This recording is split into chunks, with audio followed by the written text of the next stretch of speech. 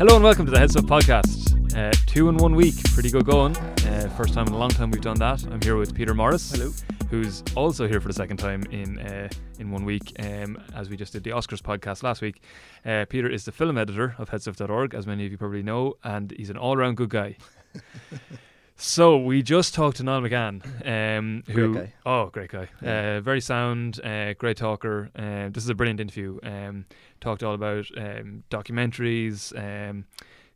Just Karl Marx got in there at one Karl stage. Marx got in. He snuck in somehow. Just creativity, money, how to make kind of money as a creative, or being on the dole, or how all the industries are fucked, or are they? Maybe we figure it out. He's a director. He's a documentary writer and director, and his film Lost in France, which Peter can. What is Lost in France? Well, yeah, Lost in France. It's a very, very good music documentary about the kind of independent Scottish music scene, especially around Glasgow in the mid-90s, and kind of looking at a couple of bands there like Mogwai, Delgados, Arab Strap. Yeah, looking at the label, the Chemical Underground, which kind of had all those kind of really cool bands on it. And in the documentary, they travel back to France to recreate a gig that they played in 1997. And Moron. And it's a great documentary, really, really interesting, and a very good look at how the scene has changed in those 20 years. It's completely different now. It's a very good film. Yeah, and you should definitely go see it. If you're in Dublin, it's on this Friday, the 3rd of March, in the IFI at 6:15 p.m. And then afterwards, there's a gig in the Workman's with some of the artists that you see in the film, R.M. Hubbard, and it's going to be a class night. So don't go home straight from work to that film and enjoy it. If you can't make that, it's on in the IFI on Saturday at 22:06. If you're in Cork, it's on in Cork on Saturday at 6:30 p.m. in the Gate, and then there's an after party with the same musicians in Lep. There's a bus going out there. There's a bus going out and back all the way. And back, so that's going to be class. Or if you're in Galway, it's on Sunday the 5th of March in the iCinema at 6:30, and there's a gig on afterwards in the Roisin Dove. If you're in any of those cities, just definitely go out and see it. It's a great film. It's a great film. The artists are brilliant. The musicians are class. Yeah. And, you know, as you'll hear him speaking about in this podcast, people need to get out and support these things. So get out, support Niall McCann, support the art, support the film, support the musicians, and have a good time. So here we go. This is the interview with Niall McCann.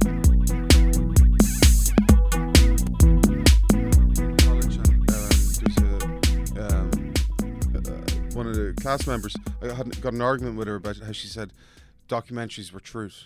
And it's, you know, there's more truth in a fiction film. Yeah. It's people think, you know, if you see someone say something in a documentary, it must be true. I think that's amazing. You can have a lot of fun with that. Yeah. I was going to go back and kind of start off the early days of it, and Flaherty as well. Like all that was. It's all bullshit. It's all bullshit. Yeah. The bit apparently in Man of Iron, is it Man of Iron? Yeah. Where the woman falls in the sea, a wave hits her or something. Right. Yeah. And Flaherty wanted your man to leave her, like she might die, sort of job. You know, but your man goes back and gets her. But it was. And same with the Nanook in the North, the one they're all staged, like it's all staged, yeah. So, but then there are some of the ones I really like. The guys, like the Maisel brothers, and those the direct cinema stuff from the 60s, and.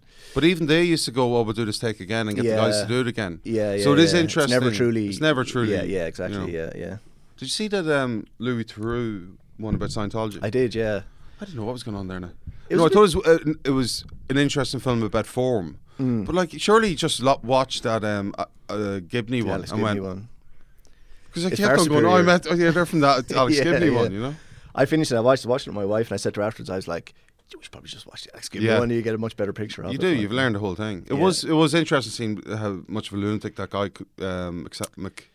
Savage, you got a good idea of it from the, you know, the him playing him, sort of the actors playing him, but it was a weird film. It was a bizarre kind of setup to do it. Yeah. Same with Louis Theroux being let loose and all the Savile victims. Yeah. Like, I don't think he should be allowed to talk to them about this. You know, on TV and like after what happened, weird. Yeah. Just I like Louis, but I didn't realise the Scientology one was out. It's released. I think one of the lads proven to put my point here. One of the lads in the house illegally downloaded it, I think. Oh, very bold. Yeah. Yeah. Because that's what the sort of film I don't. Certain films films are different, but music, like it's fucking killed the music industry. Yeah. It really has. Like Hubby just like says it's fucked. Like all the guys just say it's over, you know, as we know it anyway, or the sort of industry we knew growing up. Yeah, that's what the film's about, you know. Some sort of change, probably. But something's got to change. You need to monetize streaming, and Spotify, like they pay the guys get like a few cents. It's nothing. Like apparently, if you sat there, one of the guys told me, if you sat there playing your own music all day, you'd still make no money. You know, you need massive. Even Radiohead probably don't get that much money. Yeah, they just fleece people when they go to gigs. But even Radiohead, well, I suppose at least they're trying to do something a bit different with their album releases and different stuff like that. But the average pay was 50p, I think, for that. Was album. it? Yeah, something. Yeah. For the in Rainbows. Is it? In Rainbows, I thought they made more money from that album. Oh really? Than, They possibly than any did. other Yeah, album. they possibly. I don't know. I just thought someone said that to me. Yeah, that's interesting. We both heard something different. We might as well just keep going. Well, no, we we'll just go to where we are anyway. Yeah. So the voices you're hearing there are this is Peter Morris here on my left. He's the film editor of HeadStuff.org and our resident documentary expert. And we also have Niall McCann, who is the director of the upcoming documentary Lost in France. When is it actually coming out?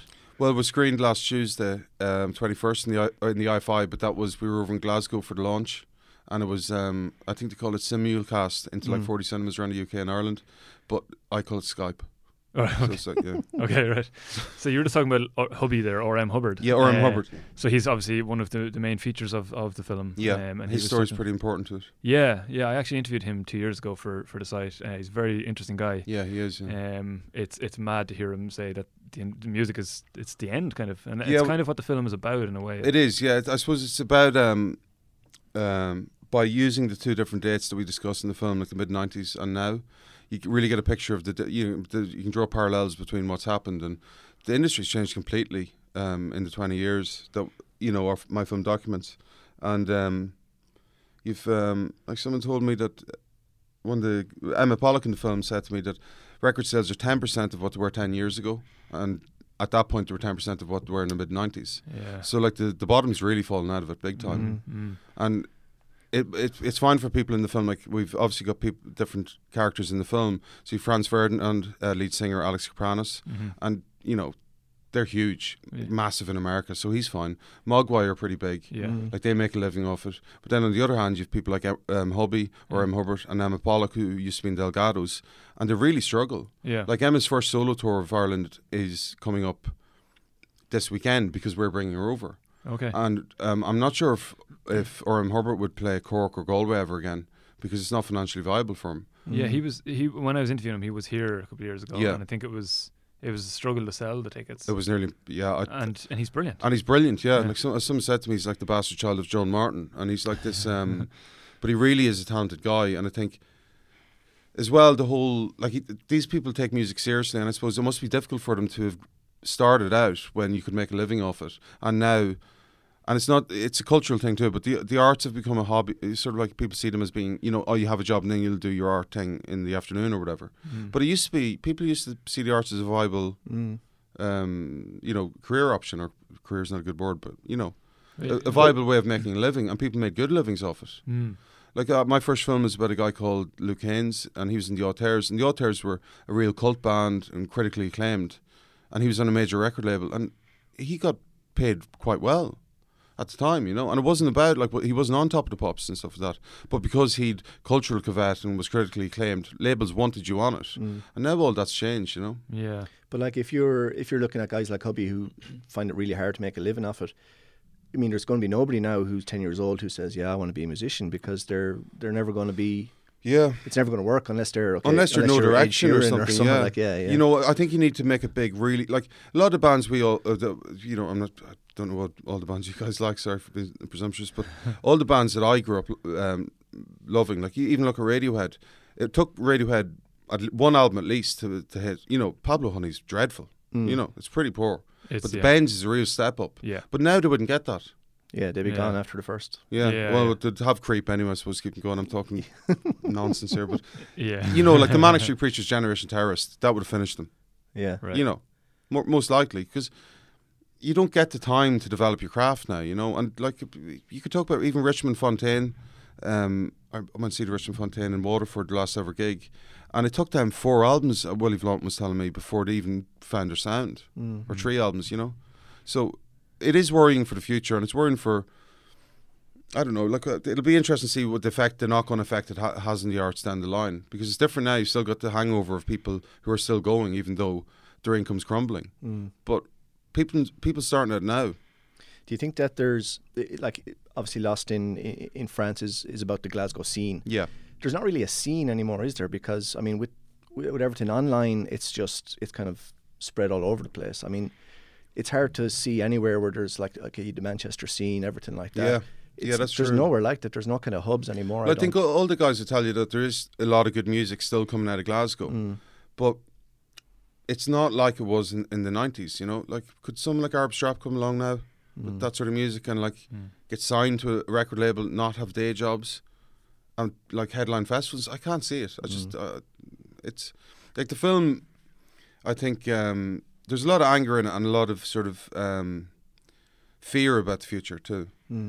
It's really interesting, and unfortunately it's not in the film, but it might be in a later version. The main guy was the main guy in the film, Stuart Henderson.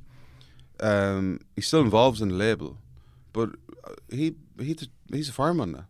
And this happened in the last while. Yeah, he trained to be a fireman. He's 46. Yeah. He always wanted to be a fireman, but in order to keep the label going, he had to step out of the way, so there wasn't a wage going to him. Now it's just, it's effectively been run by Paul Savage's brother Andrew, with of course Stuart too.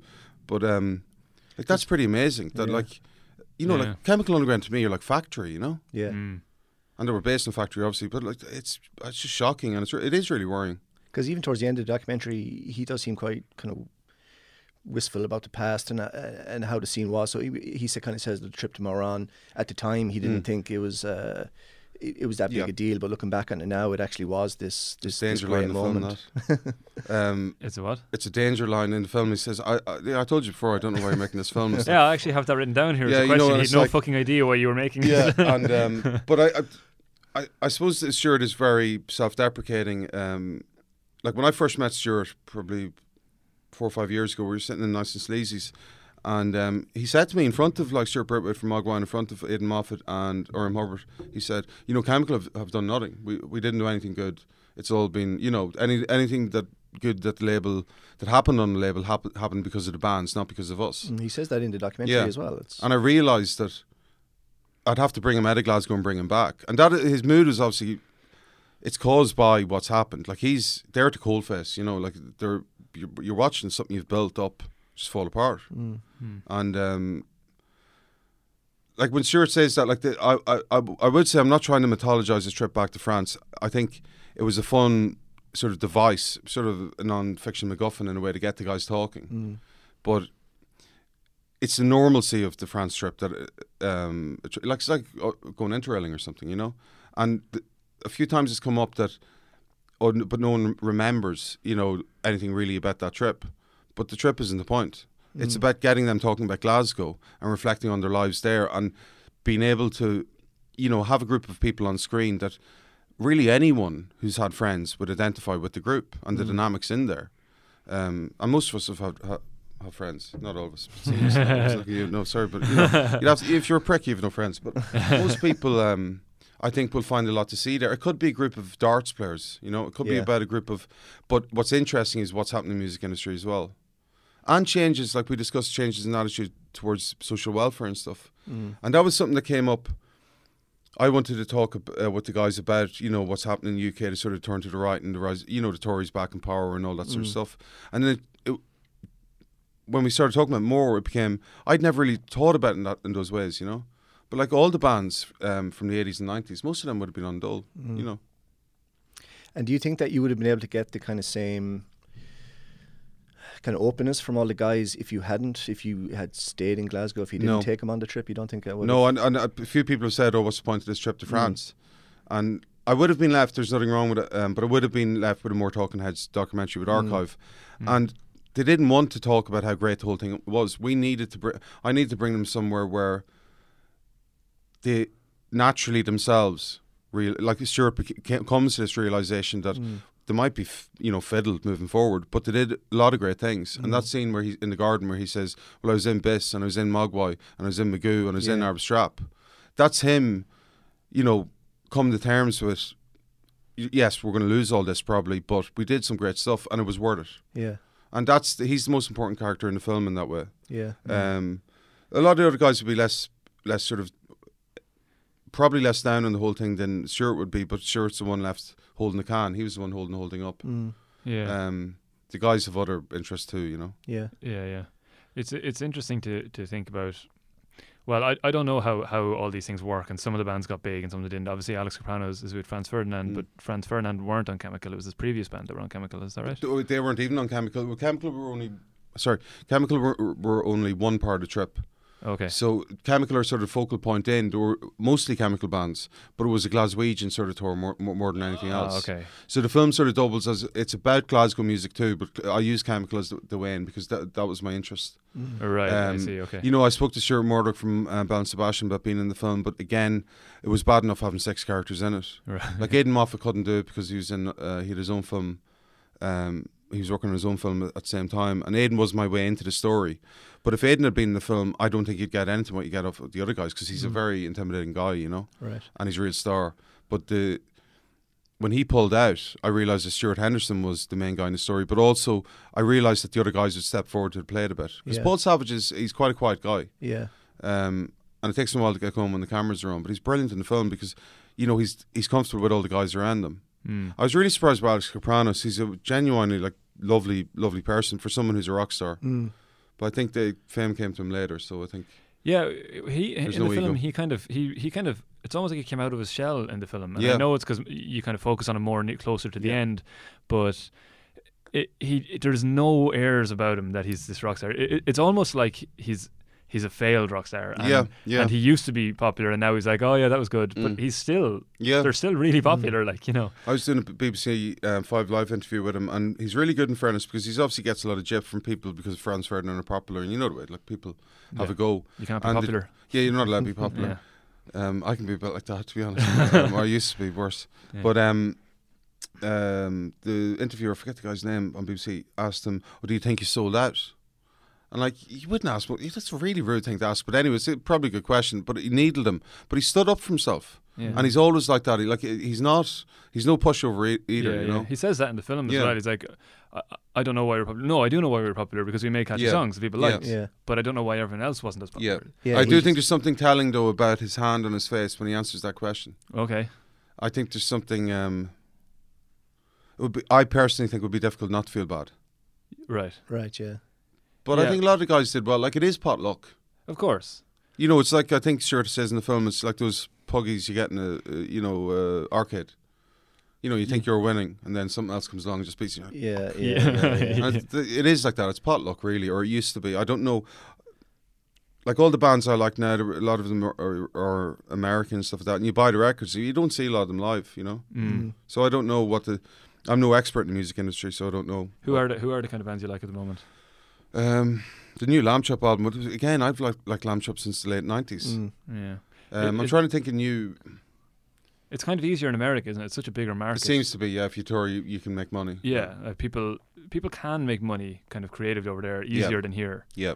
I think that's pretty obvious enough. And then if you're a superstar, like if you're Justin Bieber, you're going to clean up. Yeah, but you can't do that here. Really. No, you have there's to not the same audiences. If you're an Irish artist, how are you going to get heard in England or in Britain or in Europe? And then you do a tour in Ireland, then you can't do one for about 4 years or something because you see it a lot. The same guys playing over and over again. Yeah, and they have to do it probably. But when I was doing, I was doing some radio thing before I came here, and the guys were talking about Fight Like Apes. Yes. Apparently that's why they stopped. Yeah, is it? Well, they weren't making money. They couldn't afford it anymore. They used to sell out Whelan's and stuff. Yeah. Oh yeah. So it is. They're a great band, like. Yeah. They'd probably sell out everywhere, Galway, Cork, whenever they played. Yeah, probably would, yeah. But how often can you do it? You see, I was thinking about this in terms of... Gavin James and people like that, solo artists, Ed Sheeran solo artists. If you have a band, you have to pay everyone for it. Especially if you're a rock band, you pay everyone equal or, Yeah. I was thinking about it in terms of comedians recently enough because I think it used to be that comedians could, do a few big shows or like say Tommy Tiernan would do 20 dates in a row or something in Vicar Street, which is kind of unheard of for anybody else. But there was a switch a few years ago where they started doing every town in Ireland, and they'd be doing these tours for a full year, and they'd be going to towns I'd never even heard of, Yeah, but I remember Documentarian played Dundalk. He played Ennis, he played my hometown before, and it's like... But he was doing he was island hopping as well, And that's... And I know they'd probably say, we're doing that so we can bring our show to a wider audience, but it must be it's more shows, some way economic. It has to be a financial choice. And a lot of the other comedians are doing that now as well. They're going to the towns where it used to be that I think they would go to the kind of the capital towns of a county or something and let people come to them. But now they're kind of going to the people a little bit. I suppose if you use the audience, like people aren't going to buy their DVDs anymore. Yeah, probably not. Yeah. And like Sleaford Mods, I think if you can establish some sort of audience, like they tour constantly. Like how many times have Sleaford Mods been here the last few years, and they're supposed to be anti, a lot of that sort of stuff, but they don't mind playing a lot of gigs. Yeah. So how did you did you know about this story? I saw you somewhere. Actually, I think it was on the interview today about it took 4 years to get this made. Is that? Yeah. Is that? That's probably quite short. Really? For a film, yeah. But is that the It takes me 4 years for everything. Okay. Well, just I met the guys, and then you're trying to find an angle on the story. You're not sure which, who is going to be in the film, who's not, and it's all sort of up in the air. You're trying to find a story. Then you when you do find it, you go to funding agency like the Irish Film Board. I went, I'm lucky, they're great. They always fund me, and they don't always fund me, but they have funded me. And Creative Scotland. I was lucky enough. A few years ago, I was down in Cork with my first film, Art Will Save the World. It was about a guy called Luke Haynes. He was in a Britpop band, they weren't Britpop, a band called the Auteurs when Britpop was on the go. And he's sort of a really interesting character and brilliant songwriter, I have to say. And he's in another band called Black Box Recorder. But the film is sort of about, in a market economy, if someone makes art for art's sake, how do you judge whether the art's good or not? That's basically what the film's about. And I was down in Cork with that film, and I was asked to do a panel. And I did, at the time, things went very bad with the production company I made the film with. I fell out with them, and the film has never been cleared for anything past festivals, and I don't own the film. I don't. If I owned it, it would be out. People want to see it, but unfortunately, it didn't happen. I'm still trying to get that to happen. But it was a very difficult time, and I wasn't sure. I didn't get paid for the film, really, not much.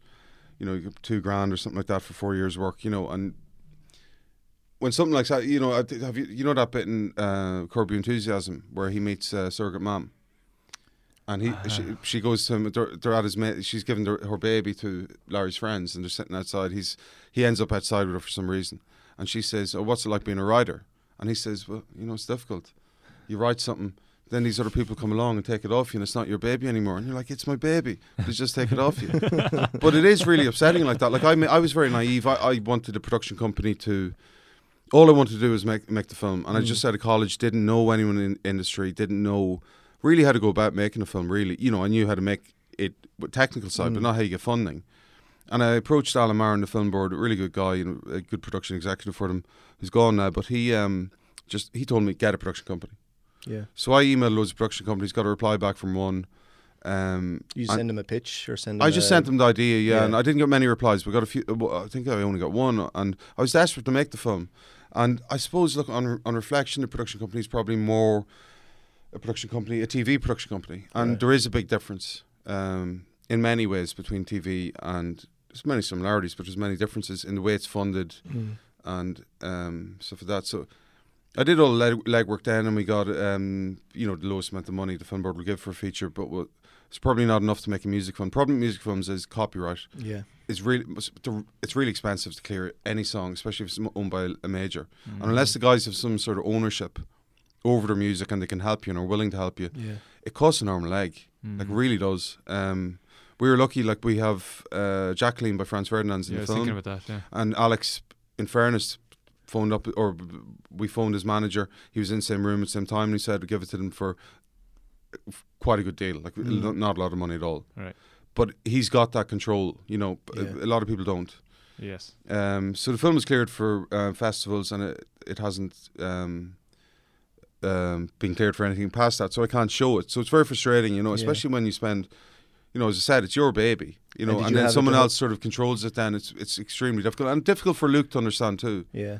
And I know he is very angry about it, and he's been very angry about it, and I am trying to sort it out, but it's been difficult. You fall out, you end up having fights with people that you really just wanted to make a film about because you love them, you love their music. Yeah.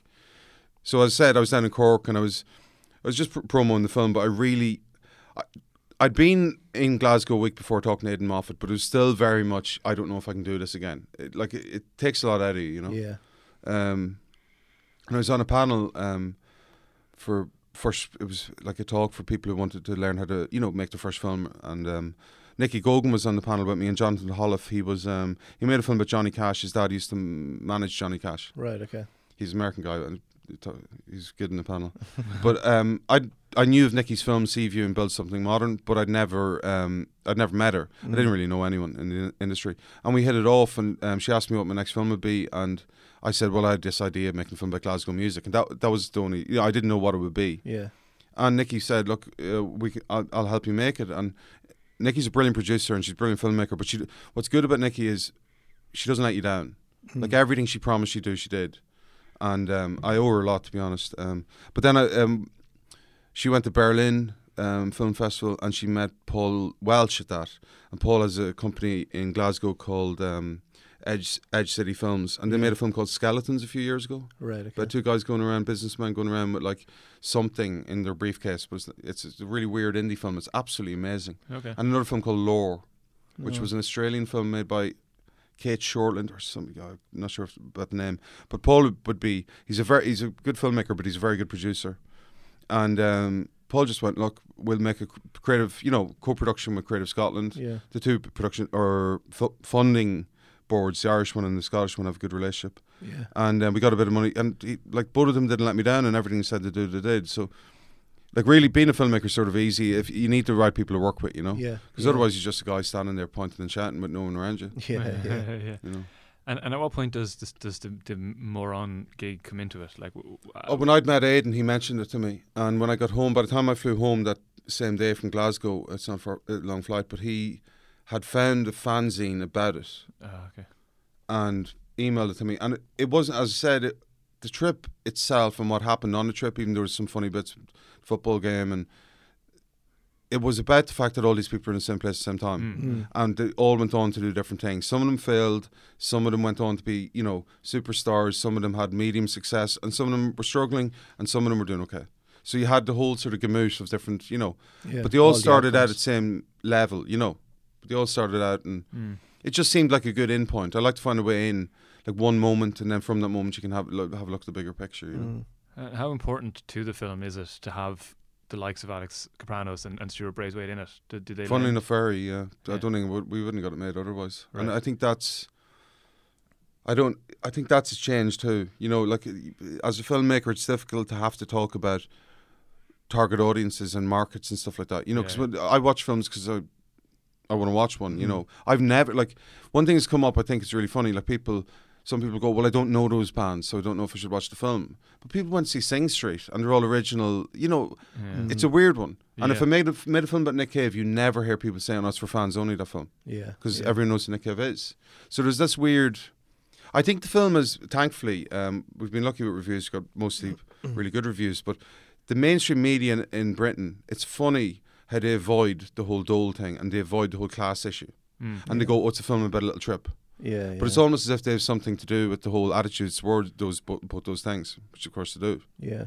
So it is interesting reading it because the sort of left media has always focused on the working class element, the Dole conversations, and the fact that there's a social, the film is almost about Scottish socialism in a way too, and it's a sort of precursor to the independence movement because they didn't want anything to do with down south, and everyone used to go through London, you know, and I think I've noticed that there's a real sort of London Glasgow thing, and you feel it more in Britain, but London does think a lot of itself, Yeah. And then sorry, go on. Well, I was going to say without Chemical Underground, they wouldn't. Some of them probably would have went to London eventually. Yeah, they would have. Yeah. If it wasn't for that, I think Biss actually did together. eventually. Biss went Really? to a major eventually. Yeah. There's that whole thing in the film where Biss were the first ever unsigned band on Top of the Pops because they were signed to Chemical. Yeah. And Chemical was obviously based on Factory, which again was a very not a London thing, but something that wasn't run for business. You know, we've all seen 24 Party people. Like Tony Wilson was a disaster as a businessman, but he loved, you know, what he did was amazing. And I think increasingly it's going to be more and more difficult to see those sort of things happening. You know, factory now is or Hacienda is a big bunch of flats now. Yeah. And when I was driving here in the taxi, it was coming across, you know, you go through Ringsend and through the city, and you can see they're getting ready with the cranes again. Yeah. You know, and it's, I don't know, money. Well, like, just to kind of go back to that idea of the dole, like, you're saying that the attitudes have changed to the dole. What, like, in what way do you mean? Well, I suppose I mean, if you go back to the 80s in Ireland, everyone was on the dole. I was talking taxi driver on the way here. Him and all his mates were on it, and no one was going, "You're jipping me." And now we've very few percentage-wise people on the dole, and a lot of people who work, and it is because of the media, I think that they're getting shafted by some fellow who's sitting at home. Like if some fellow's sitting at home on the dole watching daytime TV, he's hardly having a great time, is he? And how many people actually do that? Everyone I know on the dole wants to work, but if you've done a master's in something, and you the only job you can get is working in a shop, is it wrong for people who want better than that? And when does the government, responsibility into providing work for people come in?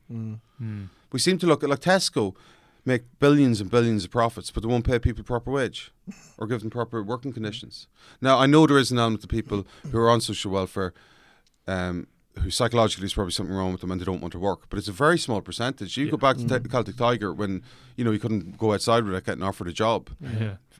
It was the lowest possible. And there needs to be a certain amount of unemployment anyway, but it was like everyone had a job. And I do think people want to work, but it's about, like, standard of living too. And if people probably, like, are they being stupid if they can get rent allowance, which is impossible to get, I think, but if you can get that and you're getting a dole, is that, like, would you want to go and work in Tesco if they're not going to look after you? You know, I think people need to start realising that the people that are jipping working people or the people upstairs, it's not the person beside you. Yeah. Like something like tax fraud is massive compared to dole fraud. But the media talk about dole fraud all the time. Yeah, it's interesting because, like, I know, you know, there'd be no HeadStuff without the dole as well. Like, there's plenty of people that work. There'd be neither of my films would exist without them, you know, without the dole. But at the same time, I know loads of people who are on the dole, not because they want to be on the dole, but because they have done a degree in something and they want to follow that. Yeah. And then they're getting told they have to reskill when they go down to, you know. Oh, yeah. And then it's like pretty depressing to be told to reskill when you spent 5 years studying something.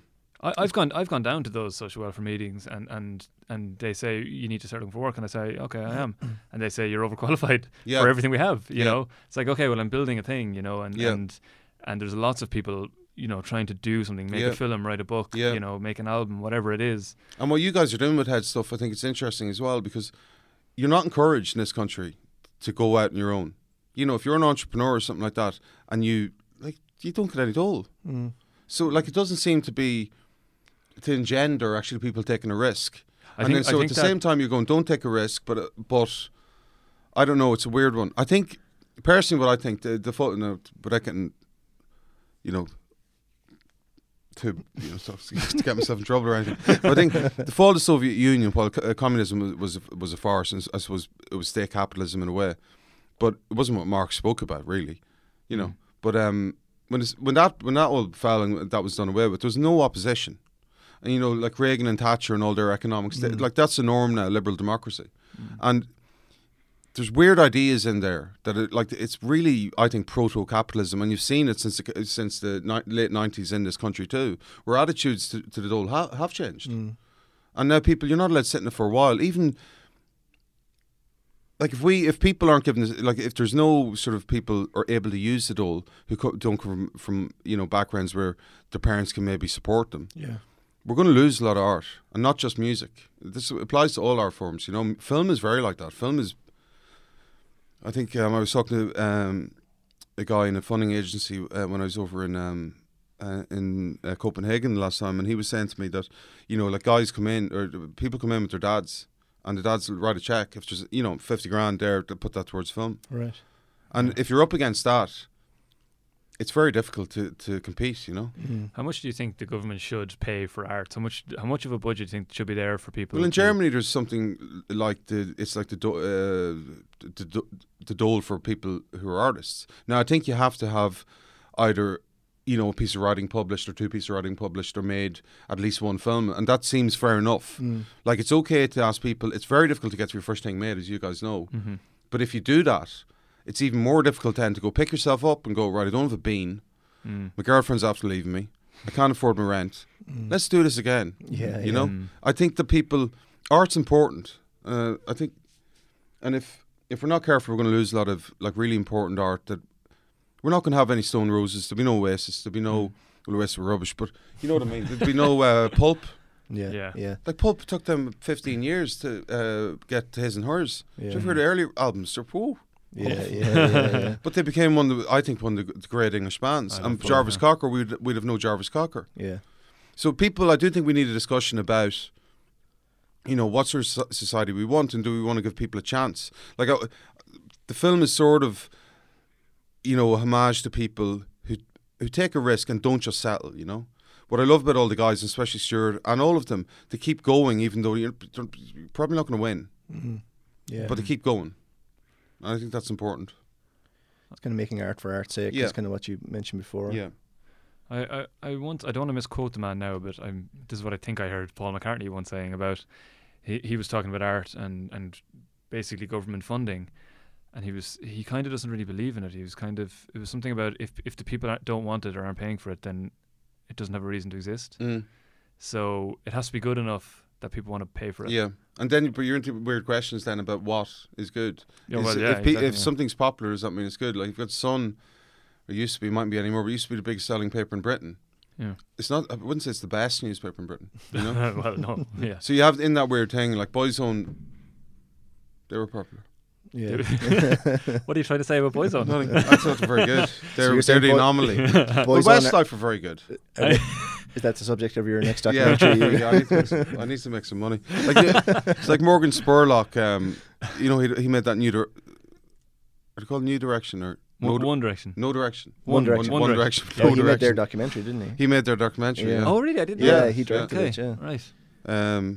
But he surely, like, what, Super Size Me and all the other ones. I would have thought he'd be fine. Yeah, but there's the thing, isn't it? Yeah. I remember John Cassavetes said, you know, the problem with Hollywood is that they offer me loads of money and I really, really want to take it.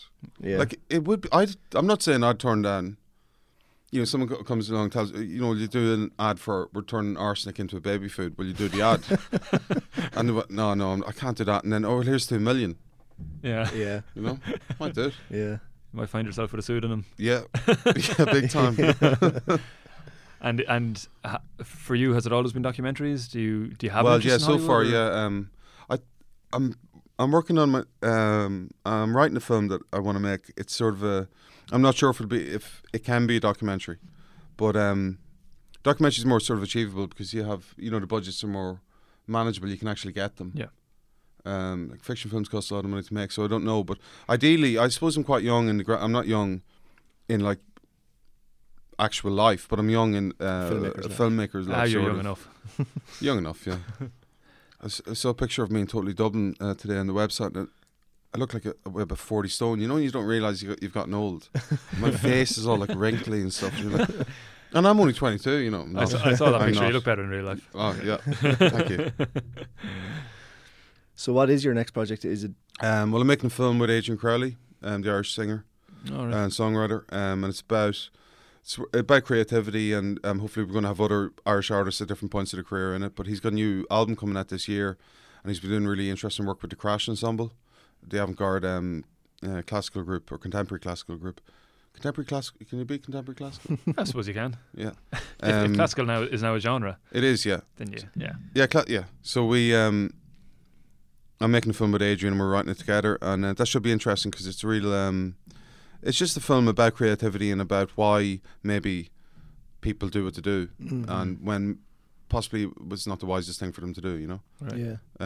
But also as well, I think it's important. We're going to try and demythologize the sort of idea of the artist, because I think everyone is inherently creative, and that's another thing. We get told that some people are special and they can do art, and other people no, but you can't. But everyone is creative, and I think that's been taken off people. And you know, when you're kids, everyone draws, everyone plays around, everyone has like plays they play out with their toys and stuff. Yeah. And when you lose that, I don't know, you probably it'd be interesting to, like, a bit of happiness might go away with that too. Yeah. So I think it's important to remind people that everyone can, like, it's difficult to make a film. It's difficult to make a good film, maybe, but how many Hollywood films are good, you know? We all get told these people are talented, but I don't know. Yeah. They definitely create a lot of jobs, I suppose. They do, I suppose, yeah. But I do think it'd be nice if people could just, you know, were given a bit more time, and, you know, because people have no time to reflect anymore because they're just worried all the time. And have you funding already? Yeah, I was lucky enough we got funding for that. Yeah, I'm not sure if I can say where I get funding from yet, but it will be announced soon enough, I think. But yeah, we've got. It's not a lot of money to make a film, but it'll be hopefully enough to make it. And after that, I'd love to make a film about Whipping Boy. I was talking to Paul Page about it, so I think I will try to do that. Just but the Adrian film is supposed to be the last part of a trilogy, rock trilogy. Yeah, okay. And then and sort of about like artists living under the sort of changing climate that because I think it's interesting because we came along before the internet, and the internet is a big thing. Yeah, and even it's defining. It's the big thing. Yeah. It's changed everything. Yeah. Like these industries went from being viable industries that, like, I wanted to be a journalist, a music journalist. That was the first thing I wanted to be when I was growing up. And then you see that go, and you know, like even being a filmmaker now, I was lucky when I got in. To be honest, I was lucky because Simon Perry's in the film board and Alan Maher and stuff, and they were still taking risks on people. And I didn't. My dad was a teacher, my mum was a nurse, and you know, like we grew up comfortable, but there wasn't, you know, we weren't rich. It wasn't like my dad would go, you don't have to get a job and all this. And you weren't getting that 50 grand check. No, exactly. So it's been, I was lucky that I got my first film made when I did, you know. It would be difficult now but then I wasn't clever. I didn't go, I'll become a cameraman or an editor or something like that. Because I'm not talented enough to do that. But that's, you know, if you're clever, you can still find ways of making good money off the industry. But if you want to go out on a limb by yourself, and like I'm known as a writer director. A lot of production companies don't come to me and go, "Oh, will you make this TV program for us or anything like that?" So you're chasing them, like you're sort of chasing them, or you at the minute, unless I come up with an idea myself, and then I get a lot of help with that idea after I have it. But unless I come up with that idea myself, I won't get to make another film. And then you put extra pressure on yourself, and you're like worried. You're going, I have no ideas. Yeah. Because, you know, sometimes you get writer's block. You guys know too. You know, it's like difficult. Do you have a little notebook with you? You write down your ideas as you walk I do. Around? Yeah, try to. Yeah, and then you look. You know, do you ever do that when you're either drunk or you have this is a brilliant idea, and you write it down. The next morning you wake up and go, whoo. And is music your kind of muse or whatever? Like, is the fiction film you're talking about as well? Is that no? That music? won't be. But I'd like to approach it like you sort of 24 Party People thing, even though it's about a historical character. That's why I don't think it could be a straight documentary, because the guy, there's not a lot of footage of him, and he's not. I would normally say the name of the historical character, but I just don't give away your early ideas. Doors, don't give away. Because we'll start making it. And, you know. But that's why I don't think it could be a documentary, because, you know, like a documentary about someone who's not about anymore. It's just boring. People talking about him and they didn't even know him. Yeah. So I like the Bob Dylan. You know that Bob Dylan film? I'm not there. Yeah. I know some people thought it was a bit much. I thought it was really, really, really good. Yeah, I thought a really interesting way of doing a biographical film. Yeah. That's one I haven't seen. That's one of all the different actors. Yeah. I think you'd really like it. It's very interesting. Yeah. You mentioned the internet and how it's kind of a defining point. I noticed Stuart says in Lost in France that it's the end of an epoch and start of a new one. I mean, we didn't know. That's come up once or twice, not often.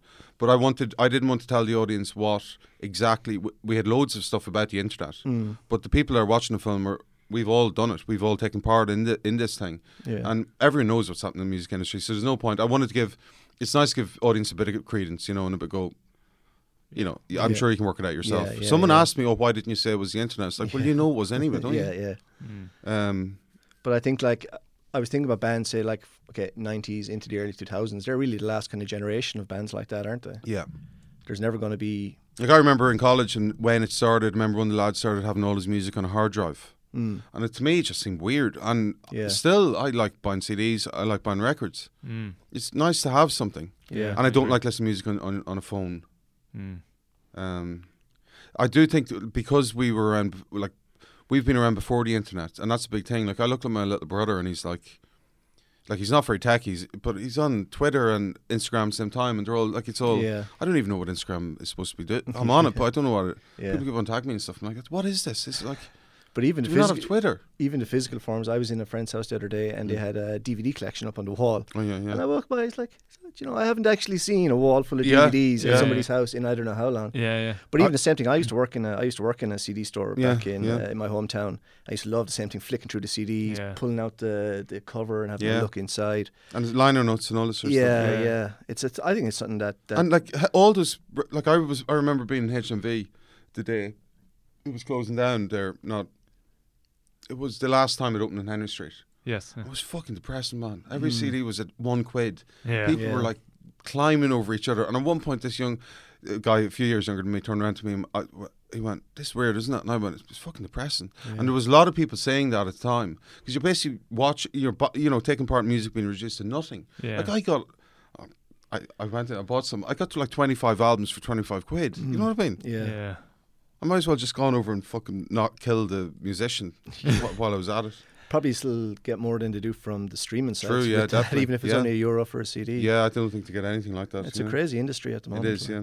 But do you see the streaming sites, like, are they the enemy, or are they... Well, a lot of the guys would say they are, yeah. Spotify, any of the guys I know would say Spotify and they do their best to try and keep their music off it. But Apple Music, I think, is similar to... I don't know. I think Apple might pay more. I don't know. Right. But I've just been told that Spotify, they make nothing off it. Yeah, but is it not...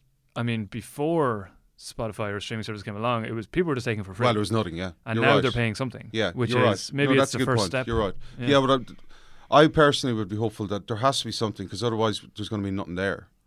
And we'll come up with something. There will have to be, but I think people need to talk more about, like, more as a society. We need. Maybe it's not the most important thing in the world, but what happens, people, when they sit down behind a computer with the internet, and it's not just stealing music or file sharing, whatever you call it. It's abuse on Twitter. It's like, I see these guys online and they're all like, "I'm Mr. Big Balls," and if you know them, you're like, he won't even say boo to a ghost. And they're sticking it up to people and all this online. It's weird. There's some sort of psychological disconnect happens. And it's the anonymity. They're protected. Exactly, yeah. And it's the same with stealing music. Yeah. But then there's something... Like maybe, as I say, it's a first step. As in, another failing industry, if you want, is the media. Right? So newspapers are failing, right? But at the moment, because of all that's happening with Trump and the fake news, and he's calling the media the enemy of the American people, the New York Times has more subscribers than ever. Really, yeah. Yeah, because That's people brilliant. are like, we need to protect these institutions. People are subscribing, and they say like every subscriber to a newspaper like that is worth €500 or $500 in terms of the lifetime or whatever. So, but there is a pushback, and even you mentioned about buying records. The vinyl sales are gone up massively as well. So that I think every other format last year. Yeah. So this year or something. Maybe something happens. Maybe there's a Trump that's going to hit the music industry. Hopefully, and it'll either make like Spotify realize they have to pay artists more, or maybe it will somehow unite artists, and so they just get off every streaming site until one pays them fairly. Yeah, or something like that. I think you're right. The problem is that you need to get the popular artists to go along with that, it, which they won't. Because they're a business. And the major record labels are still they're fine, Yeah. But they're all owned by the same people. It's all owned by the one, pretty much all the majors were owned by the same people anyway. So then it's just sort of like, Didn't one of them come out recently? Was it Warner? No, it was Universal, was it? And they said, we're done with... they used to do the kind of featured only on one streaming site. So somebody would come out with a new album and it's like only on Spotify for a week. Like Radiohead, their album wasn't on... The last album wasn't on Spotify. Oh, yeah. So I signed up to Google... Apple Music to get it. I'm on Apple Music all the time. Yeah. Spotify's and probably better. Kanye West's new one was only on Tidal, that kind of thing. Tidal's that's the one that's owned by Jay-Z. Oh, yeah. Did that take off, did it? That Tidal? No, that's the one that seems to be most struggling. And Jay-Z just sold half of his shares or something. But but anyway, I think it was Universal Music that came out and said, we're not doing that anymore. That doesn't work, and it's a bad idea. So so their stuff isn't on. No, instead of just saying we're only on one, they're on all of them. I think that's the thing. Yeah. But it's like it's almost like a liquid time in music, and it's like something is going to change, and it just hasn't firmed up yet what it is. Yeah. But as you say, and what the film is about, it just can't stay like the way it is right now. And the way we knew the sort of music industry we grew up with, the film is sort of a love letter to that period, you know, and that time, because it was interesting. You know, I didn't have a mobile phone till I was 21 or something. Yeah. Now I can't imagine not checking my phone for. This has been really difficult for me not checking my phone for this long. You know, feel free. But there's going to be a vacuum left. That's the problem, I think. That if the music industry doesn't get sorted within the next 10, 15 years, there's a whole generation of bands like all the guys in Lost in France who won't be there. Yeah. And then we'll feel that because like it won't be like you know where you go to a festival now and you go to say Electric Picnic. You could have gone to the Electric Picnic in the late 90s and be the same lineup, same bands, And I think that's telling. Yeah, I think there's something in that. Like I go to Primavera most years. I'm going to Porto this year. Aphex Twin is the headliner, and like it's interesting. I think some dance music seems to be a bit different. Yeah, like techno and stuff like that. Because those DJs, it's one guy, and then they play like District 8, sell it out. You're flying, you know. That scene is still there. Yeah, I think some of the likes of Aphex Twin and Square Pusher and guys like them are kind of I think they're some of the few artists who are actually kind of pushing the envelope a little bit now. Yeah, they are. You know, Flying Lotus. Flying Lotus as well. Yeah, big time. Whereas, like David Guetta and stuff like that, maybe not so much. You know, those kind of the pop DJs. But say. That thing at the Euros that's what I mean. I should say that. I'd mean more the sort of esoteric stuff. Dance music. I shouldn't say dance music. Sound like dad. Dance music. But actually, you mentioned Warp Records in the documentary. They're quite a little bit progressive. In Sheffield as well. Yeah, not as much as they were before, but still, I suppose it's interesting they had to get into film production. Yeah. And they make like really, really good films. I think. But Flying Lotus, who's on Warp, he made a film called Kuso. It was on the trailer for it. Have you seen it? No, I saw the trailer. It was on in Glasgow, and like people left, people getting sick like, and everything. There is that thing where does that mean like it's probably rubbish, you know? Like, but I'd say it's apparently very, very sort of disgusting. But Warp haven't picked that up yet, right? So that could be, but it's interesting. I think like that's one thing Chemical I know were trying to do, and they were involved in this thing called East End Social. Right. Which was Commonwealth Games running in Glasgow, and there's money going around to. So the whole idea was East End Social. East End of Glasgow was quite run down. It's where the Barrowlands is and Parkhead and the I've been out Park. Around that area. And it's a bit rougher than the West End, a lot rougher and a lot more, poorer. So the idea was to have gigs in these places that normally wouldn't have gigs, and then attract a bit of investment and maybe get the places being a bit sort of gentrified, or probably the wrong word, but.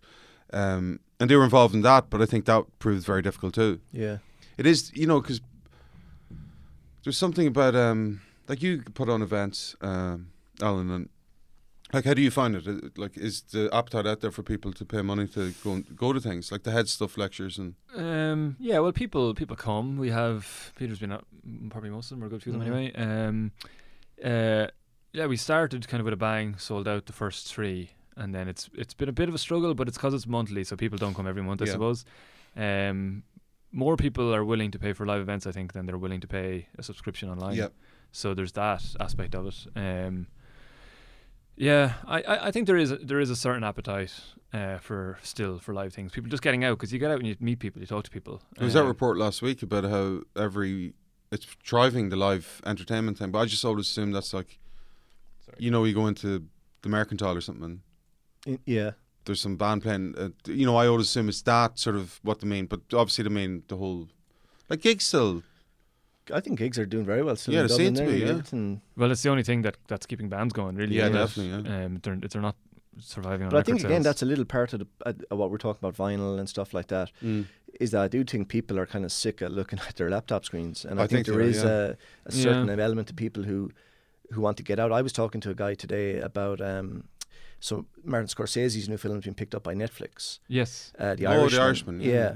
And somebody asked me, he goes, is that the end of cinema, of going to the cinema now, that like one of the biggest directors in the world? And I was like, it's not, because people still want to get out and do that Anytime thing. I go to cinema, it's nearly full. And you can't really, like, yourself, I can't watch film at home anymore. There's something, that's why anyone, who wants to see my film, I'd prefer if they came to the cinema. You make it like it's not a TV program. You make it to be watched in a room where it's quiet and people can concentrate, and the music, you can hear everything.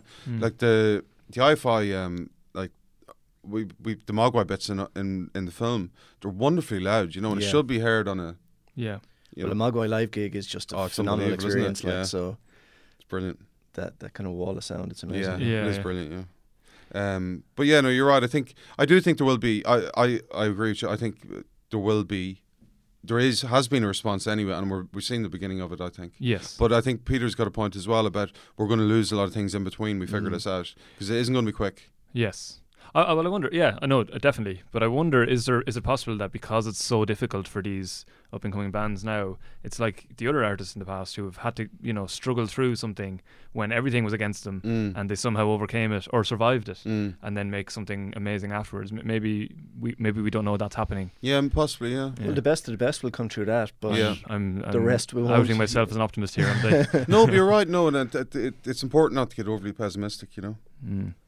But yeah, I and the live stuff. I mean, I agree with you as well. Like in one way, HeadStuff Lectures has kind of kept HeadStuff afloat for the past few months because it's the only money coming in, really. You know, so it's really important that people come out to HeadStuff Lectures. Definitely do. And the same for your screening, which is when is the screening on? We've one Friday night in the I-Fi, and there's not Friday night. It's actually 6:15. It's on because we have a gig with Emma Pollock and Orem Hubbard afterwards. They're going to play solo set each and then probably play together in the Workman's.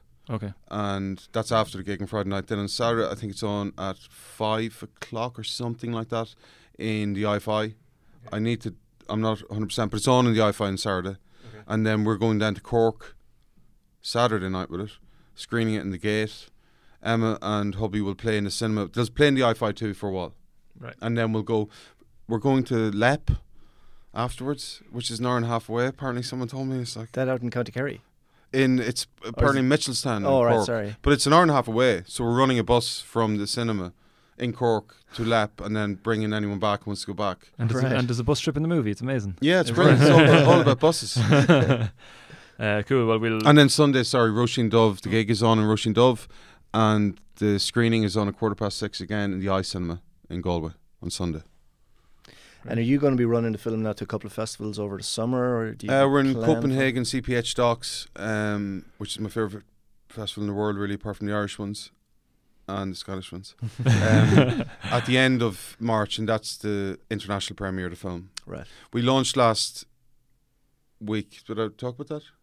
In Glasgow. You did a simulcast with and the Mayrons. The band that has formed at the end of the film, the Mayrons, played with Emma Pollock as well. Yeah. And they covered like Jesus and Mary Chain songs, Pastel song, played Jacqueline and played Ellen the Tree by Trout. Yeah. And I have to say it was like in the ABC, 800 people had it, and it was unbelievable. Like Alex Sopranos, Stuart Braithwaite, Paul Savage on drums, Orem Hubbard playing bass, and Emma Pollock doing, and them all singing and stuff. And just seeing all them together was unbelievable. I have to say, it really was. Yeah. Do you get nervous at the screenings at the festivals when you're on film, the credits roll? At the I start? do. Irish ones especially. Yeah. Really? Yeah, because it hurts when if people don't like. And I'm not stupid enough to. I make stuff that is very like.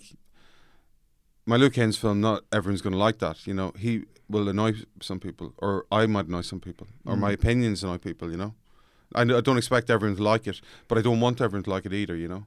Yeah. I don't think it's a for fans only thing at all. I think anyone, as I said, who's ever had friends or anyone who's tried anything creative, it's about people who are trying to do something and the increasing difficulties they face as time has gone on. But I don't like a music film is about people, really. You know, the music is sort of secondary in a way. Yeah. I've always felt that way anyway. But now I forgot what I'm talking about. Sorry. But there's something. I don't like the word magic, but there is something magical about music that brings people together. There is, yeah. And there's a reason why for thousands of years people have gone to look at music and to stand and listen to it. You know? I think there was some journalist, was it The Observer?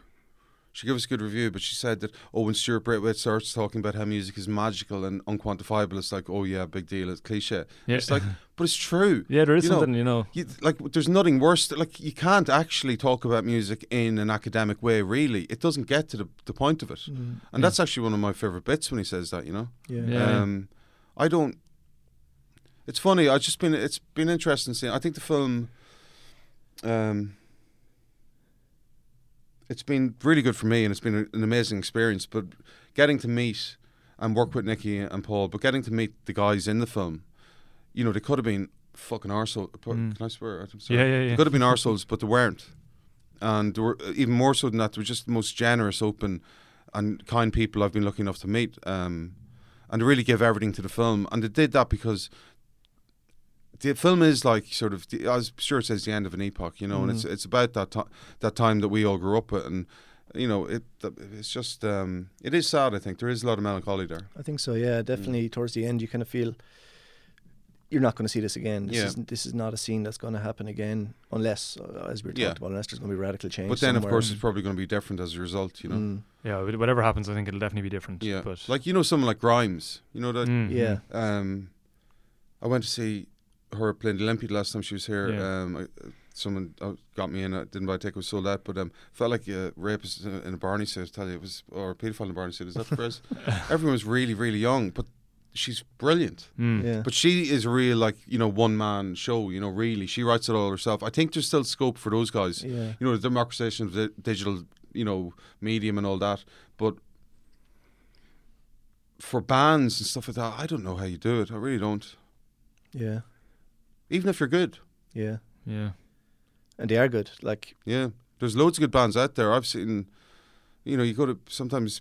That's why every time I go to a gig, I try to go out and see the support act because you can be constantly amazed. Yeah. But then sometimes I've seen them, countless bands you see a few times and then they're gone. Yeah. Yeah, that's true. And a lot of good ones. Yeah. Yeah, that's true. I know a lot of people in bands that from the outside you look at them and they're very successful, very popular, well known, and they all have jobs. Yeah. It's like, Jesus, you know. Oh, big time, yeah. Even filmmakers, I mean, it's another kind of tough industry to kind of break in and keep going. But well, that's definitely something we wanted the film to be about, myself and Nicky and Paul, that it reflected our own struggles in making stuff, you know. Because it takes a long time to make a film, and the minute the film screened at Edinburgh Film Festival last year, I had to take a job in the civil service. I've been in it the last 9 months, and it's been brilliant, and I work with good people, and it's kept me going. But it's very difficult then to come home and go, where I'm going to work on that script. Yeah, because you're wrecked, you know. Yeah. So you're trying to get a balance, and I suppose that it was always difficult though, I suppose, but it just seemed more achievable back in the day. And you know, a lot of filmmakers like Martin Scorsese, I know that the society is very different, but Martin Scorsese's parents didn't even go to, I don't think they went to school. Right. You know what I mean? And people from that sort of background could go on and become one of the top directors in Hollywood. That wouldn't happen now. Yeah. I don't think so anyway. Maybe I'm being overly... No, I think you're right. I think what means to be working class or lower middle class or middle class now is very different from what it did mean. Yeah. Like the working classes then, you could still go on and end up the head of St. Pat's College, you know, on the way in, or, you know, you could end up the head of a company. Now if you don't have school, they won't even let you in the door. Yeah. Do you have filmmakers documentary makers that you... Julian Temple was a big one. Yeah. Because he took music documentary seriously, and that was something that because music documentaries are the only type of documentaries that get the subject matter put in front of them, you know. Yeah.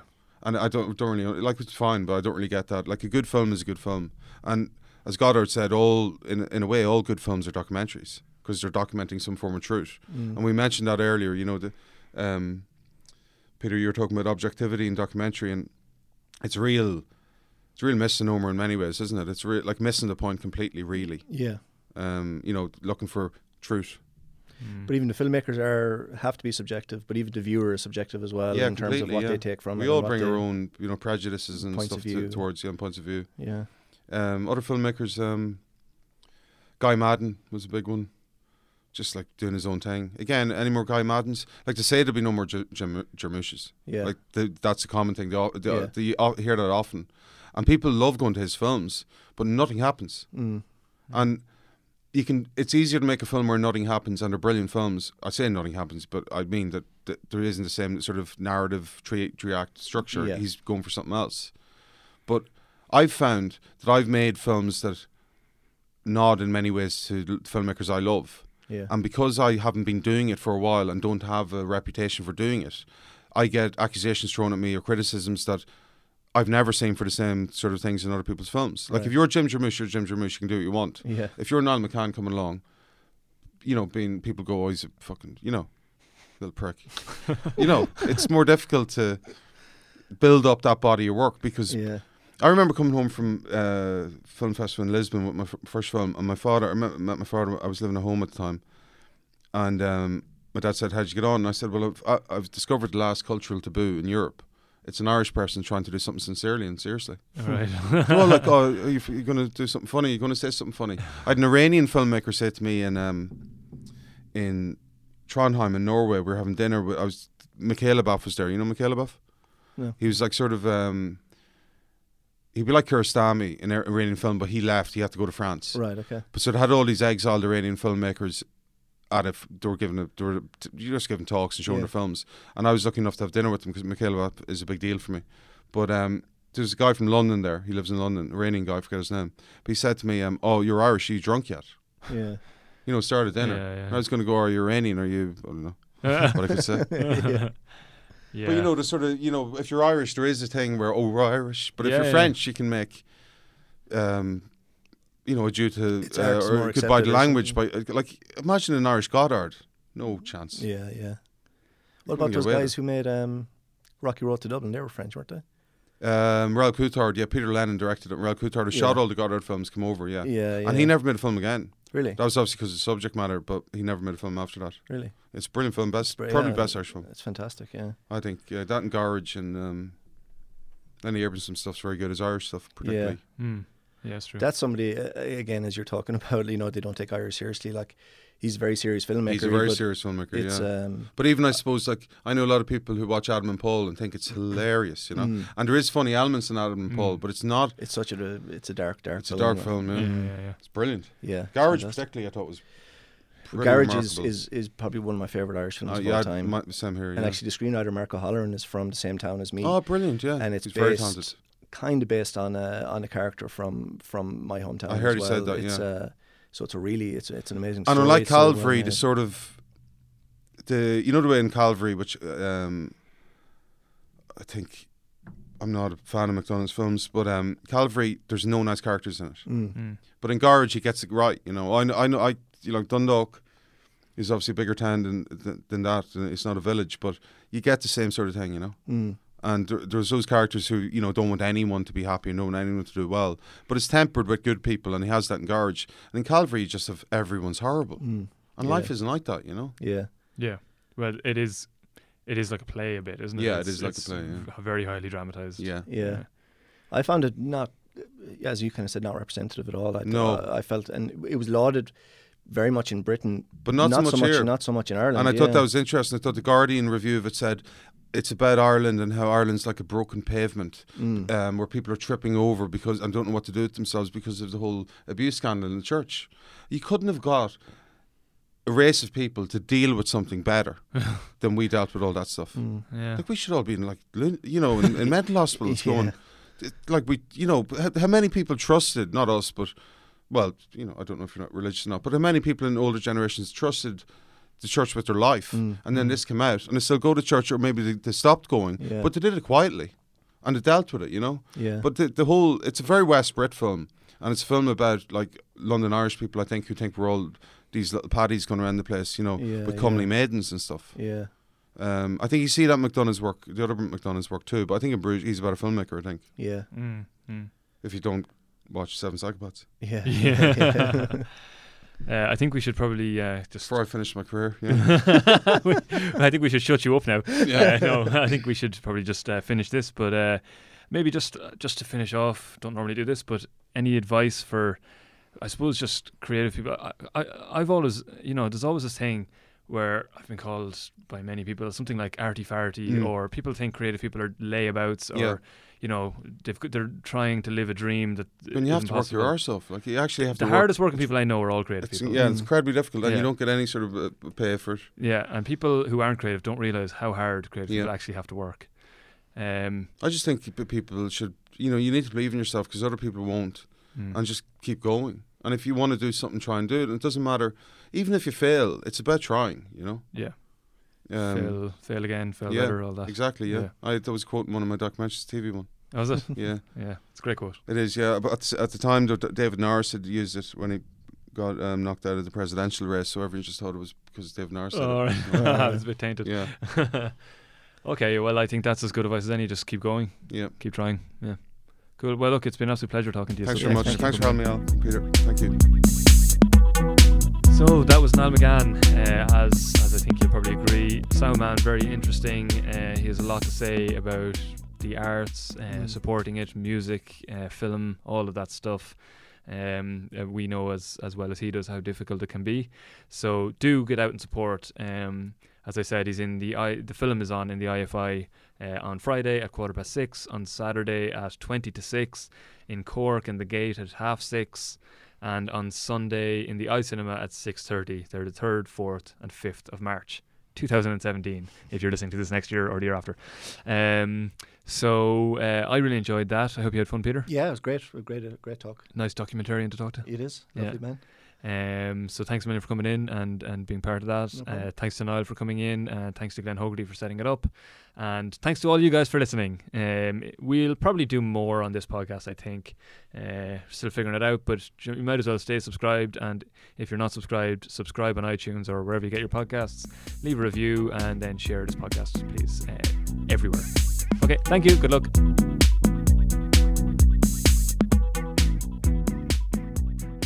This has been a production of the HeadStuff Podcast Network.